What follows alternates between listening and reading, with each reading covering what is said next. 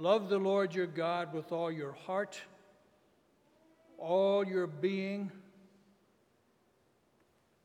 and all your strength.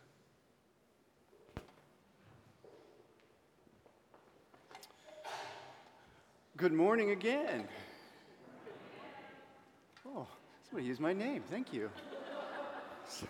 So personal.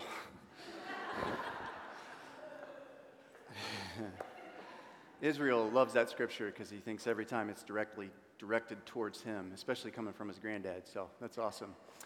Can you all tell, Drew, just so you know, Drew is very, very close to getting a tattoo. Can you tell that her father is wrapping his head around the idea that his young daughter is going to be getting a tattoo? Oh, anytime I can take a stab at Marvin, I do. It's great. I went golfing, this was a while back, actually with my brother-in-law when we were down in Florida, and Drew went along with us, and Drew loves to drive the cart, so she went along, and I'm not the greatest a golfer, but I enjoy doing it, and I hit a ball, it was par 3, within like 3 feet, just pretty good for me. I don't get a lot of opportunities at birdies, and I grab my putter, and as I'm walking up to it, Drew says, "Don't miss."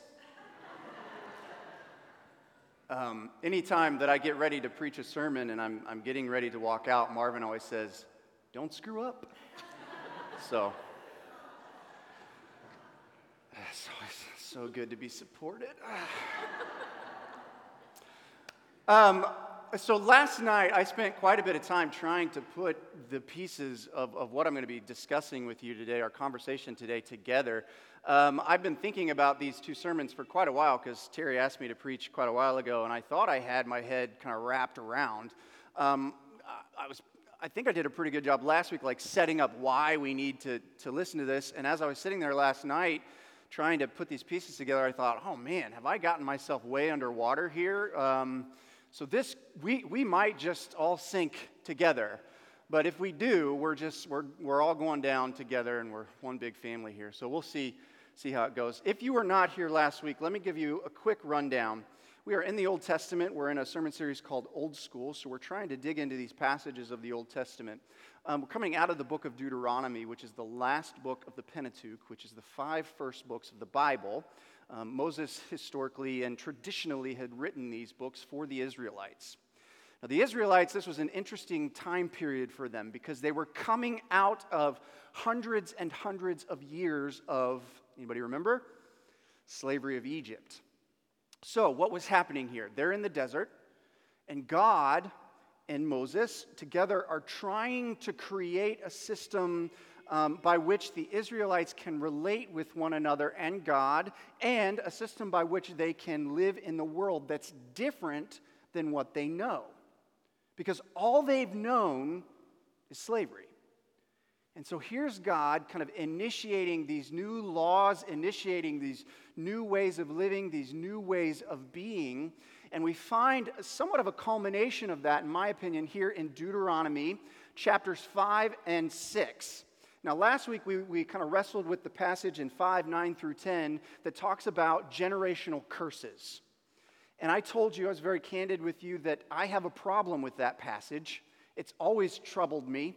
I don't like the idea of God kind of actively reaching in and punishing one generation for a previous generation's sins.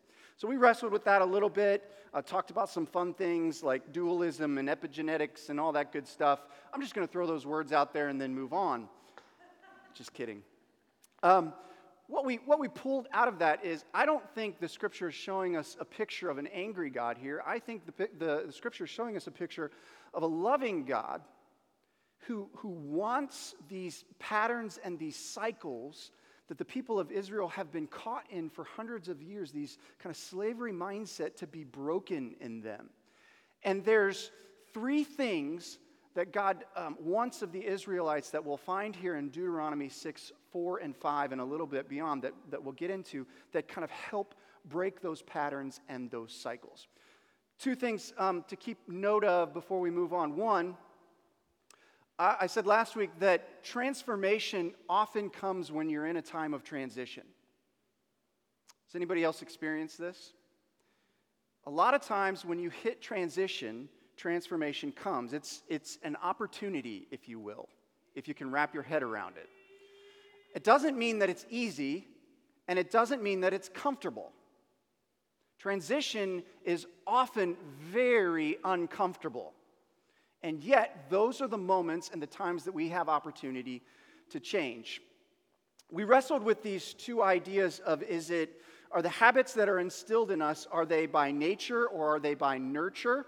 And is it from an individualistic perspective or a communal perspective? And where I land on this, I think the answer to the question to both of those is yes. Scientifically speaking, biologically speaking, you have been hardwired in a certain way. You've downloaded. None of us who are born into this world are a blank slate. You're shaped.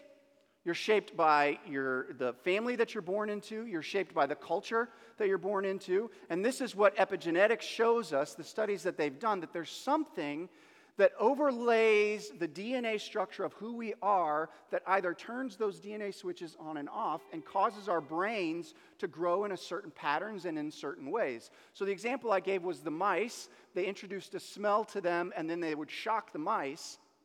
And that physiological response to that smell was passed down from generation to generation, even though they weren't shocked.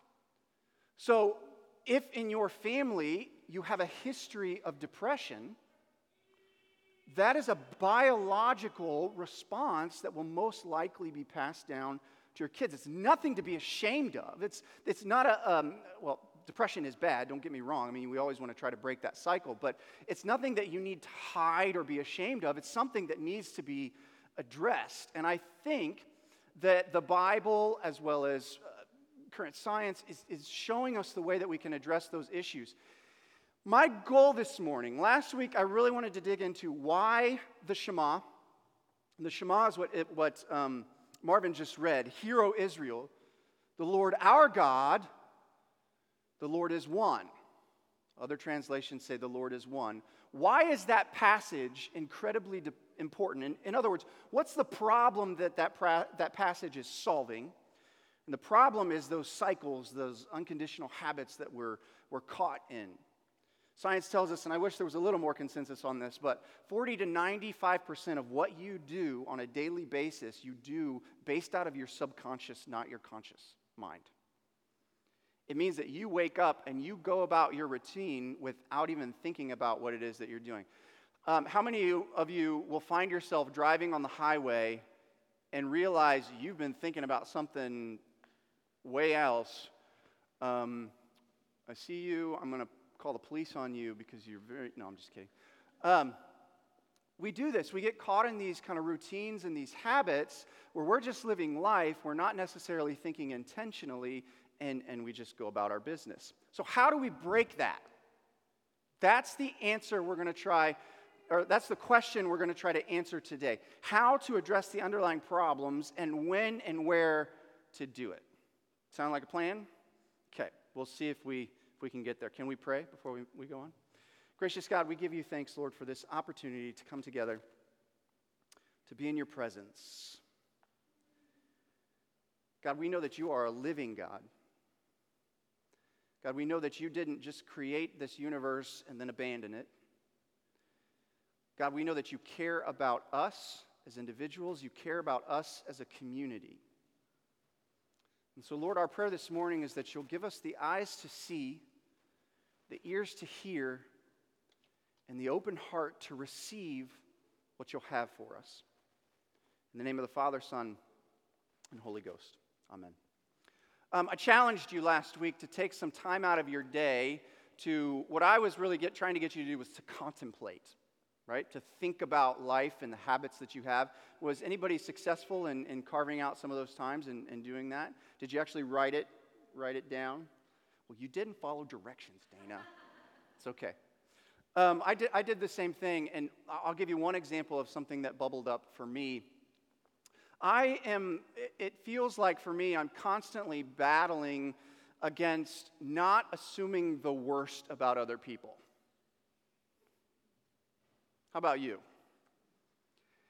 And I don't know exactly where that comes from. I think it might come from a cultural perspective of maybe this idea of, the survival of the fittest. Maybe this idea that life is a zero-sum game, and if you win, I lose somehow. I don't know exactly what the root cause of that is. I'm still trying to wrestle with that. But I am under the belief that our actions are driven by what we believe. Let me give you an example. This is something I've been wrestling with for a long time. When I was in college, I was a Calvinist. And not to get too much in the weeds of differing theology here, one of the baseline beliefs of Calvinism is determinism, meaning that God has predetermined before the foundation of the world who's in and who's out. Like, when you die, who's going to be with God and who's not. And so what I found myself doing as I was walking around this campus at college is my thought life and my thought patterns were such that I was determining who I thought was in. And of course, I was in. Right? I mean, I know that. I wouldn't be out. But I'm not so sure about that person. They look like they might be out to me. And I don't know that I ever really fully verbalized this to people, but I know it had to have affected the conversations that I had with people. It had to have affected the interactions that I had with people. It had to have affected my ability to approach somebody in a loving and in a kind way, right? So what you believe shapes how you act in the world. Now, there's a bit of irony here. Because here I am standing before you this morning, and I have the privilege of pontificating intellectually about these things. But here's the reality. You won't change unless you can embody it in an emotional fashion. Okay? You cannot enact change in your life, and belief is primarily rooted in our emotions.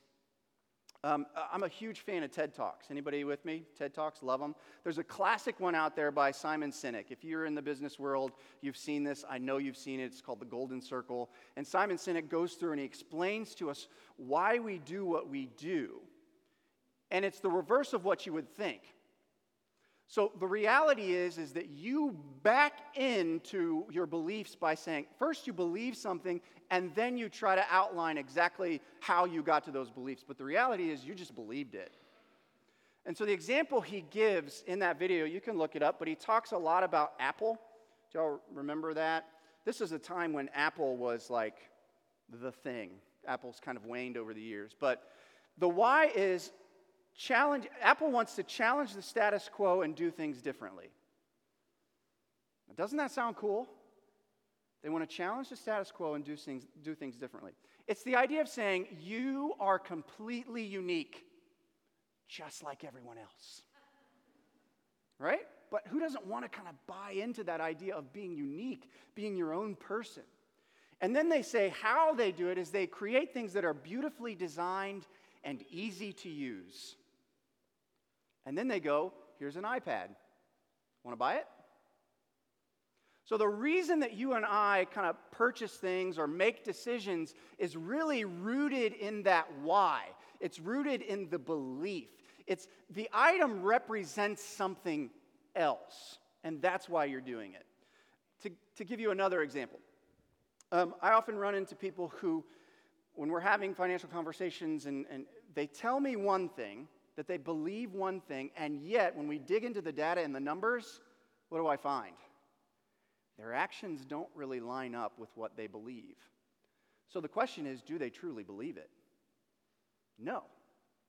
Because they've not embodied that belief in themselves for their actions to line up with what they believe. So, here is the secret. And this is, I'm going to break down verse 4. First part says this: Hear, O Israel. Now, last week I titled the sermon, Listen Up, Y'all. And afterwards, Steve Morton's not here today, but he quickly he quickly let me know that I was mistaken in my interpretation of the word you all, being from the South. That y'all is actually the singular, and the plural is listen up, all y'all.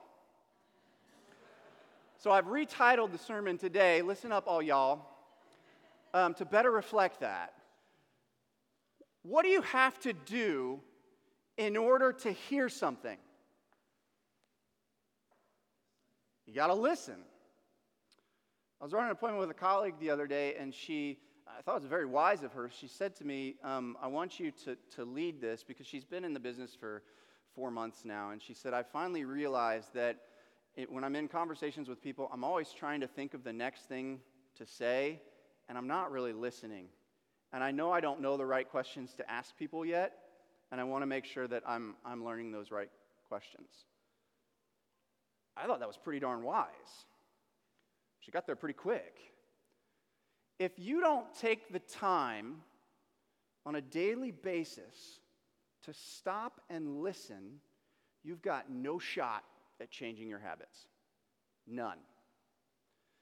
So my goal this morning is not to tell you something new. Sorry to break it to you if you thought I was going to come with like magic fairy dust and sprinkle it on you and all of a sudden you were going to be this brand new person. Not going to happen. In fact, I want to put something in front of you this morning that is an ancient tradition, an ancient spiritual practice that God invites us into and participate in so that we can be transformed and changed. Meditation. Now, there are some benefits to meditation. This is a flag that I've been waving for a long time, meditation flag. I'm sure you remember me talking about it when I was here prior. I've become even more passionate about it. Because 2 reasons why. One, our society is getting faster and faster and faster and faster, and we are being fed the lie that we are actually the ones that crank the wheel that makes the world go around. And if we don't put something in our lives, a spiritual practice in our lives to make us and force us to stop and to slow down, we are going to keep spinning into oblivion. It's just the reality of where we are. 2, quite frankly, the benefits are far too great to ignore. Listen to these. I'm going to run through these very, very quickly because I want to make sure we have time for that I can share with you what it is that you're going to be meditating on or that you should be meditating on. But this is from Emma Sapaya. She's a PhD research scientist at Stanford University. She's been researching meditation and the benefits of meditation. The first one is well-being. It increases positive emotions and decreases negative emotions. It increases feelings of social connection. Now, that second one is really, really important because there has never been a time in history where our world has not been more connected than now. There's also an epidemic going on, primarily in young people. Talk to any psychologist. There's an epidemic of feeling disconnected and not actually connected. The reason for that is because we've bought into this lie of the other. I've used this example before, but how many of you roll out of bed, grab your phone, and take that morning selfie to post on Facebook? Of course you don't. You roll out of bed, got to make sure your face is did, you got to make sure like your hair's did, you got to make sure you're looking good, then you take the selfie. That's the lie that we bought into. Other benefits, healing. Decreases migraines, decreases chronic pain, decreases PSD, decreases schizophrenia spectrum disorders. I could keep going. We as Christians believe that not only are we physical beings, but we also have a spiritual side of us. And it makes perfect sense that the spiritual side of us can actually affect the physical side of us. It is emotional intelligence in the brain, so it activates empathy and emotional processing. If you want to be the most successful person you can be at your job, what is the leading indicator of that? Is it IQ? Nah. It's EQ, emotional quotient. Your ability to process your own emotions and reactions with other people and your interactions with other people will put you in positions of leadership. The way that you can most improve your EQ is to meditate. What else? We've got stress responses. It increases respiratory sinus arrhythmia. That's a really fancy way of saying it slows your breath down. so that your body can begin to actually relax. Increases, this is an interesting one. Increases telomere length, which is a biological marker of aging. How many of you buy anti-aging creams? Marvin?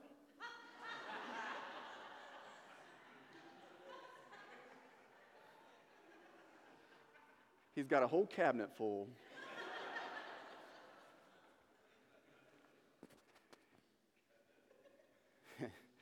Meditation can actually physiologically slow down the aging process. So you're spending all this money on this stuff, all you got to do is start meditating.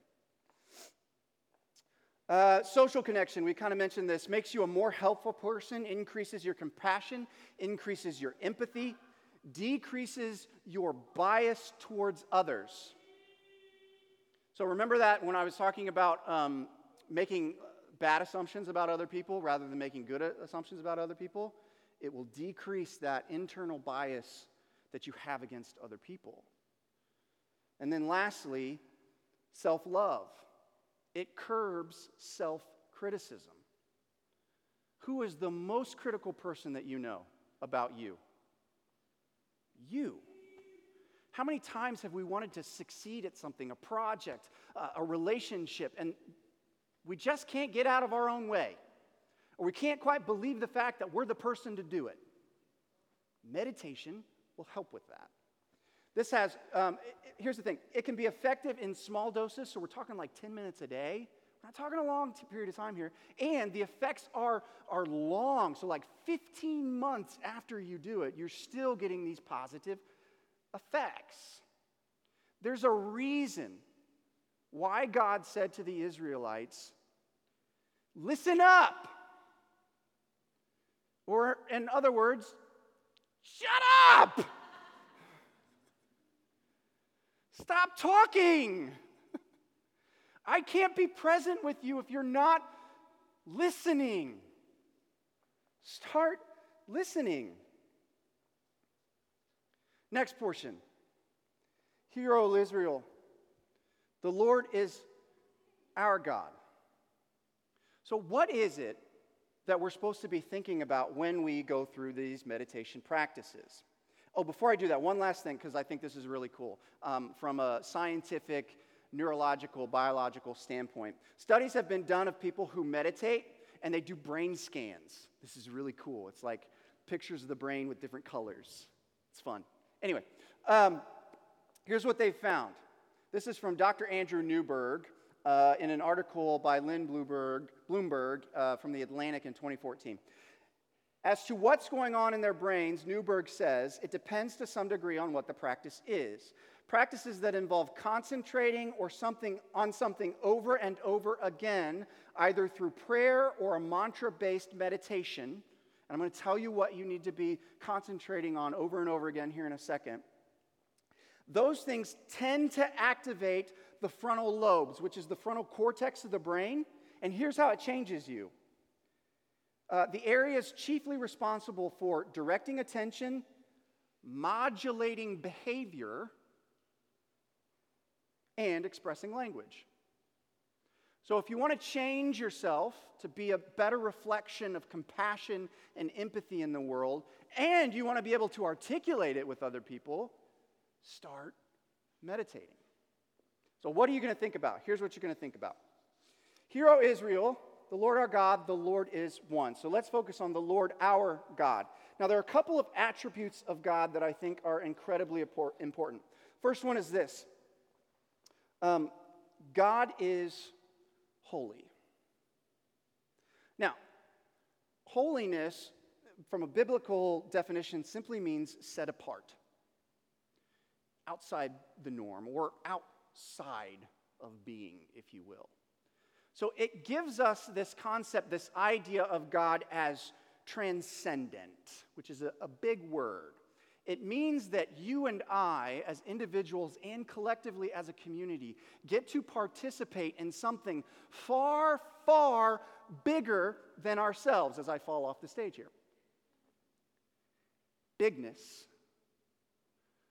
Yes, you are a small drop in a massive ocean of change. The other aspect of holiness is that you personally have been set apart in your community as somebody who enacts change. Now, there's a danger here, and I'll get to what we're going to focus on next. They have to be together. The first danger is this, is that you only focus on transcendence. Because if you only focus on transcendence, then you fall into traps of trying to flitter away, and the only thing that's really, really important is the spiritual aspects of life. Now, I mentioned last week that as Christians, we're dualists. We believe in the physical matter, that the physical matters, but we're also spiritual. So the second attribute of God is this, that God is both personal and good. God, our God. Not that we possess God, but that God is in relationship with us. That God has not created the world and then is now off somewhere else. But God cares about God's world and what God is doing in it through you. So that's incredibly important. Caring beings are not created by an uncaring being, in other words. Now, with this comes immanence. So not only do we have transcendence, but we have immanence as well. And we see the picture of Jesus Christ in the incarnation, fully embodying being present with us. Now that makes a spiritual impact on you and I, because if we meditate on the fact that God was incarnational, then we can be more fully present with those that we're around and actually begin to help make contributions in their change as well. So the danger is to either be transcendent or immanent, only concerned with the physical world. And let me tell you where that trap can come into place. Richard Rohr. Anybody heard of Richard Rohr? He's a fantastic guy. He's a Catholic, and he was coming up through the ranks and being ordained in the Catholic Church in the 70s, started a movement in Cincinnati. I don't know if he's a Buckeye fan, but I need to find that out, to be honest with you. And they were doing justice and mercy ministry. So this is that other portion that God is good, that God cares about morality, God cares about right and wrong, God cares about getting rid of evil and sin and all those things. And they're going about this work in the 70s. It's a tail off of what was happening in the 60s with racial justice and those kinds of things. And he noticed a pattern, and it was anybody who participated in it, they tended to be operating, they believed all of the right things, okay? That the playing field should be level, that we're all created in the image of God, that we're all equal. All of these really, really good things, and yet, when they tried to do justice and mercy, it was all born out of anger. And they were just mad. And he never felt like they got anywhere, like they got any traction, and they never were really able to create sustainable change over that time. So he started another ministry, a contemplative one. And so now his goal is to help connect people who are concerned about justice and mercy, as we all should be, to reshape themselves from the inside out so that they can properly act in the world to enact change. And it's that combination of transcendence and immanence, the two coming together, that makes that happen. Lastly, the thing that you want to, let me go into this very quickly. How many mitzvahs, you guys know that word, it means commandments, are in the Old Testament, according to the Jewish tradition? Close. Say it. 613. Now, the idea here is if you can keep all 613, congratulations, you can be in communion with God. Jesus came along and tried to put a stop to all this madness. So there's two things that you can get caught in. One is, are you doing the legal duty, or are you doing more what's called moral obligation or moral responsibility? Let me give you an example of this, of where it just gets absurd to live in the world of legal duty. When we were in Israel not too long ago, a couple years ago, I guess, in Israel, they have kibbutzes, which a kibbutz is an intentional community where people come together and they live together intentionally, and they often raise something or do some sort of commerce that they sell so that the community can sustain itself and live. In Israel, they have an appointed cabinet position who is the religious overseer of Israel, basically.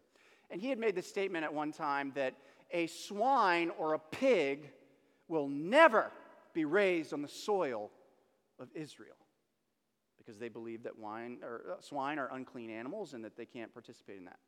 Well, this kibbutz came along that we drove by, and they decided that they wanted to raise pigs and sell pigs. So what did they do? They built up platforms and raised the pigs on the platforms because they weren't touching the soil. If you get caught in this trap of legal duty that you're just doing things because that's what you've been told to do rather than connecting with God, and I'm going to talk about how you get to that oneness here in a second, but if you get caught in that trap, there's always ways to get around it. You can always come up with a justification of why you did what you did. John Wesley kind of reduced this down to 3 simple rules, if you remember these. Do no harm, do good, and stay in love with God. The important one there is stay in love with God, because that's what enables you to do no harm and to do good. All right, so the last one here. The Lord our, Hear, O Israel, the Lord our God, the Lord is one. So contemplating and meditating on this idea of oneness is tricky. If we are spiritual beings and we are physical beings, and we know that our spiritual side, our consciousness, affects our actions in the world and what we believe, then somehow, some way, we have to align our spiritual side to our physical side so that what we believe becomes actionable in this world. In the Christian tradition, this is what we would call the combination of orthodoxy, right belief, right thinking, and ortho, does anybody know? Praxi, right doing. It does us absolutely no good to have all the right ideas and never put them into action. It's a disconnect.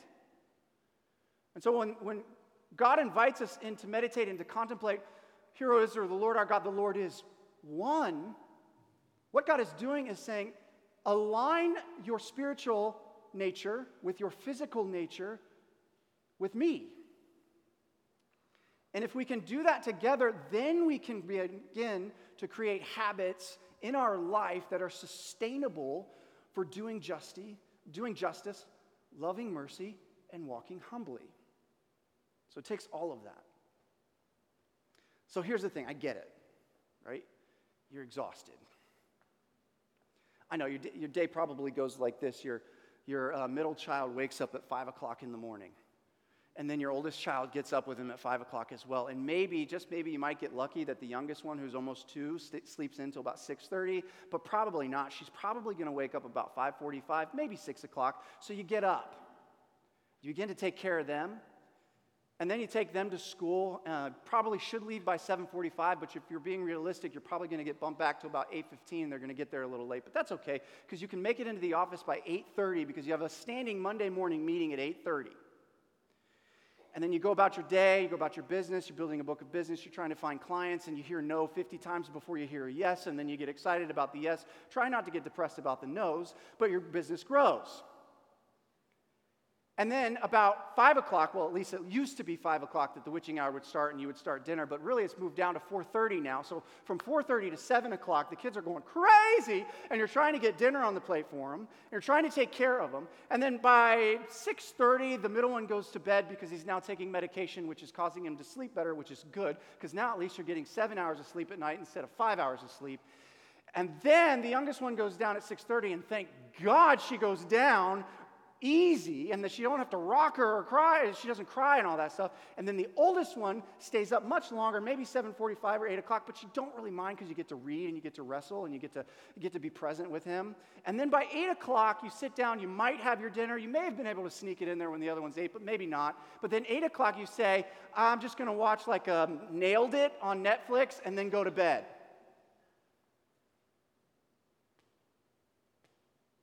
So in the past, I would have stood up here and said, y'all should do this. And you would have said, yeah, that's great, Adam, but you get paid to do this on a daily basis. Well, guess what? I don't now. I think it's funny when we go somewhere, somebody will say to me, oh, you taking some time off? For those of you that own your own business and you aren't on salary and you're on commission, you know that there's no such thing as time off. You're just not working. So here's my point. I believe so passionately in this spiritual practice. I believe so passionately that this spiritual practice can change our world, that I make time in my day for my own health, for my family's health, to do this.